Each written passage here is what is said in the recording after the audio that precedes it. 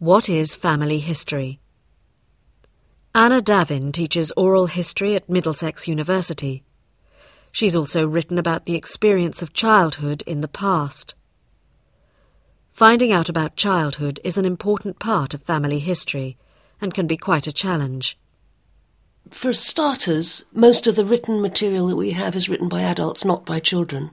To go on with, child experiences depended enormously on the context in which they were lived, and some contexts are far better documented than others for obvious reasons of who was literate, who felt their lives were worth writing about, who had access to pen and paper and time to write, and also what gets preserved.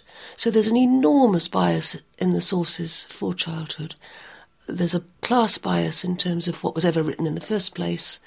There's a survival bias, which is also class, really. And there's the thing that children didn't write for themselves, they were written about.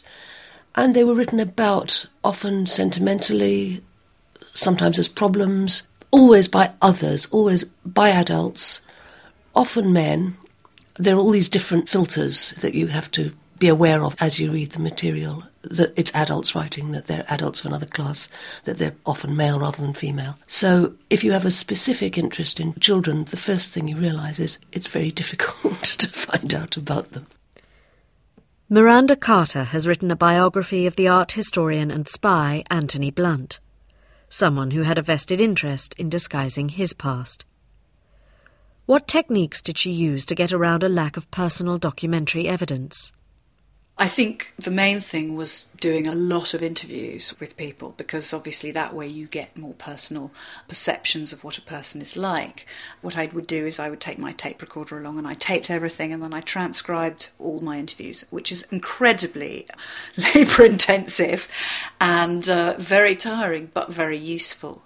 The other thing, of course, about doing lots of interviews is you tend to get quite a sort of disparate range of different people's ideas and impressions of somebody. Initially, I found that very sort of confusing, because some people absolutely hated Blunt and other people found him incredibly kind and helpful and friendly. But in a way, it's also quite a good reminder of the fact that everybody has many different facets and appears in many different ways to people. So it is quite a good way of building up, it has to be said, from the outside in, an impression of a personality. The other way I suppose I got round it was I put together all the little bits I had, the crumbs, and over a period of time you do start to build up a picture of what somebody is like. And as I say, almost the reticence of the letters reveals something about the person. However we approach history, it has to pass through various filters. Documentary material, for example, is rarely as objective as it seems. Anna Davin. There was an inquiry into the employment of children out of school at the beginning of the century. So again, it's information, but it's information gathered with a specific aim in mind. So, for instance, when they're trying to look at children's employment outside school, it's employment they're looking at, not work. A lot of children worked hard after school. For instance, if their mother did mangling to earn money, squeezing the water out of clothes which somebody else might have washed, children would take their turns at the mangle, which was heavy work, or outwork, making artificial flowers or matchboxes or whatever. Children would be on the domestic production line round the table the moment they got home from school and working for hours. But that didn't count as employment in the terms of the investigation. And so what they have is a picture of children working for money for themselves, rather than children working for money that's earned by the mother, and they're just her workforce. So again, it's the usual issue. You think about how are the questions being asked, the purposes of the inquiry, the ways in which its terms are understood, like work and employment and childhood and child and girl and boy and all of those terms. You have to think about them a bit as you read.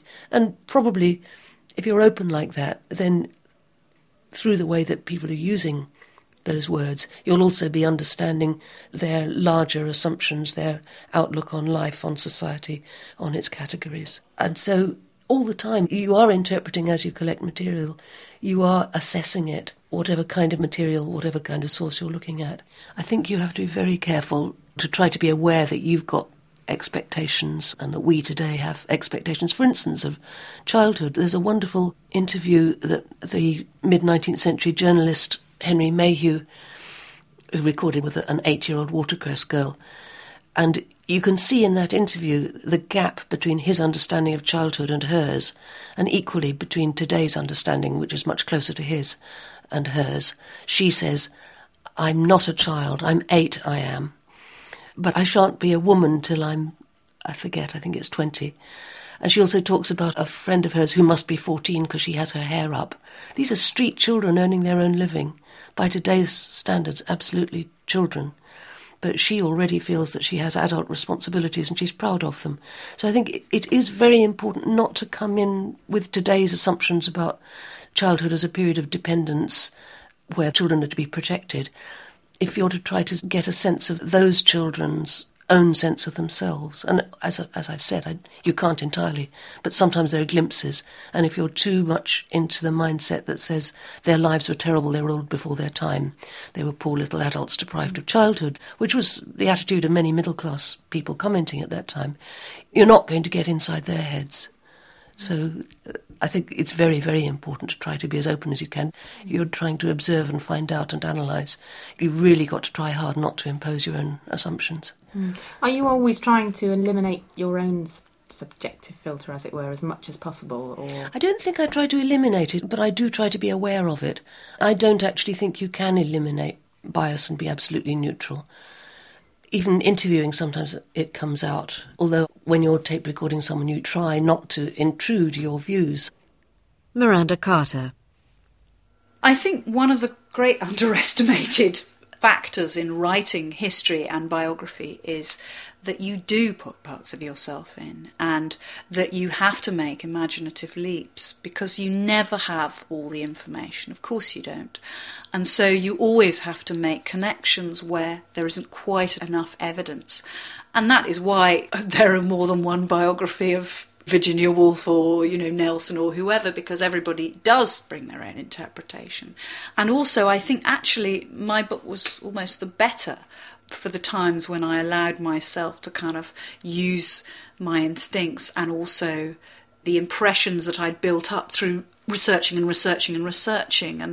making connections.